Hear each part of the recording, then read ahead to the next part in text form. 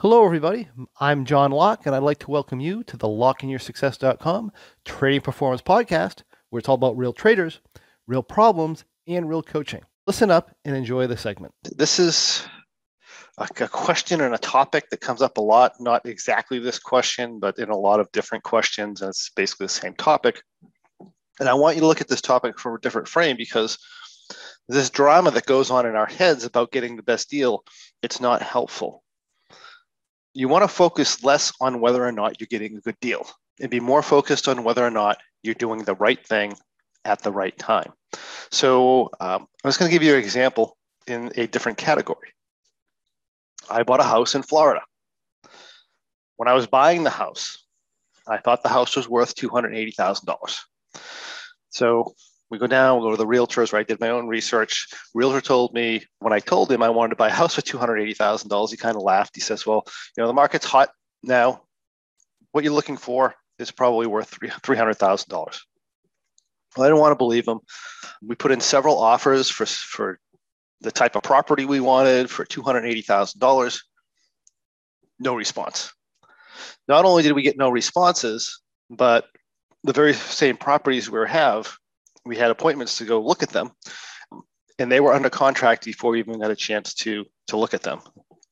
So that tells me something about the market, right? I'm getting these houses, I'm making appointments, I'm putting in an offer right away to tie the house up before I go look at it. Sellers are like laughing at the offers. And by the time I even go to look at it to maybe want to make more, maybe make a bigger offer on the property, it's already on a contract. So I have a choice to make. I can start making substantially higher offers and fast because property is moving fast, or I can keep throwing in lowball offers and hope I find someone desperate enough to take it. And of course, if they did take it, I have to be thinking, right? I got to be wondering what was wrong with the property for them to take a lowball offer. Why were they so desperate in this market? Or I can sit back and I can wait for the market to calm down and for the prices to come down, which may happen or it may not happen. I don't know. I don't know the future, right? So here's the deal. I think a good deal on the house is worth $280,000, but the market's telling me otherwise. And I have no way of knowing if I'll find a desperate seller, right? And that'll actually take that. And I might have my thoughts as to whether the real estate market's going to come down in value in that area in the near future, or whether it's not. But the reality is I have no way of knowing what's actually going to happen. So if I really want a house, what do I do?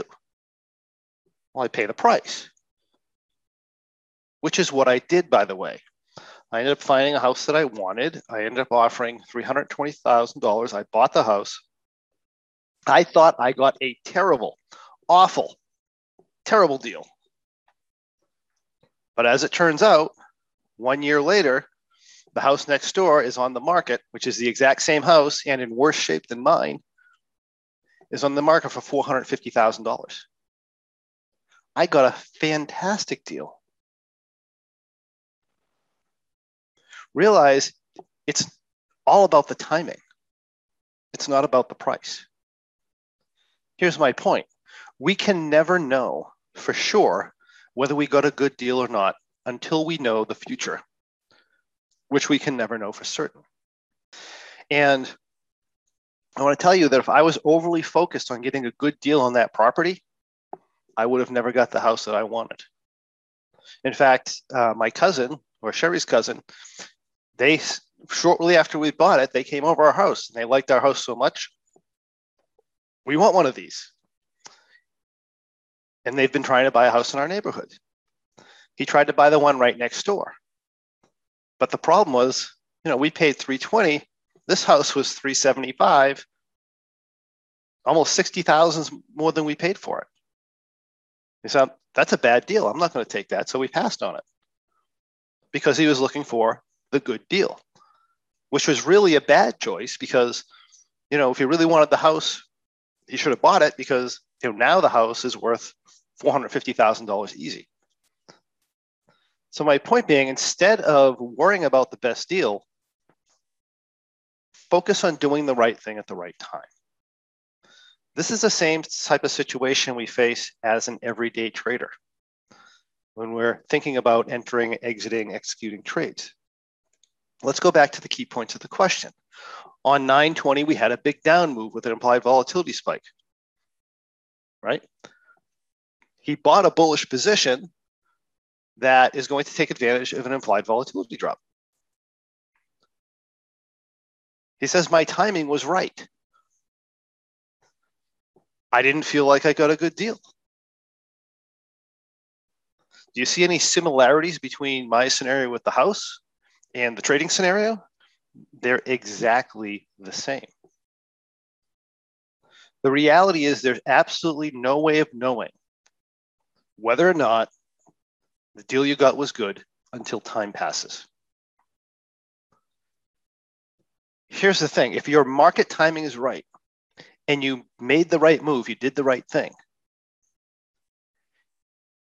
then you can be certain you got a good deal, even if you paid substantially over mid prices, even if the position is down money at the end of the day. If the timing was right, you got a good deal. If your timing was wrong and the market goes down twice as much the next day, you got screwed.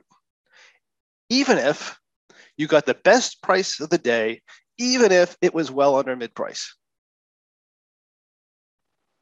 You see my point? The price you pay is not the most important factor.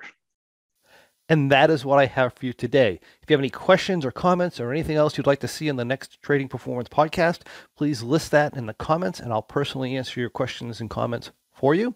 Also, I'd love to encourage you to come on over to LockInYourSuccess.com. That's LOCKE in yoursuccess.com, and check out our Trading Performance and Pro memberships, where you can find the tools you need to become a much more effective trader, regardless of the type of trading you do.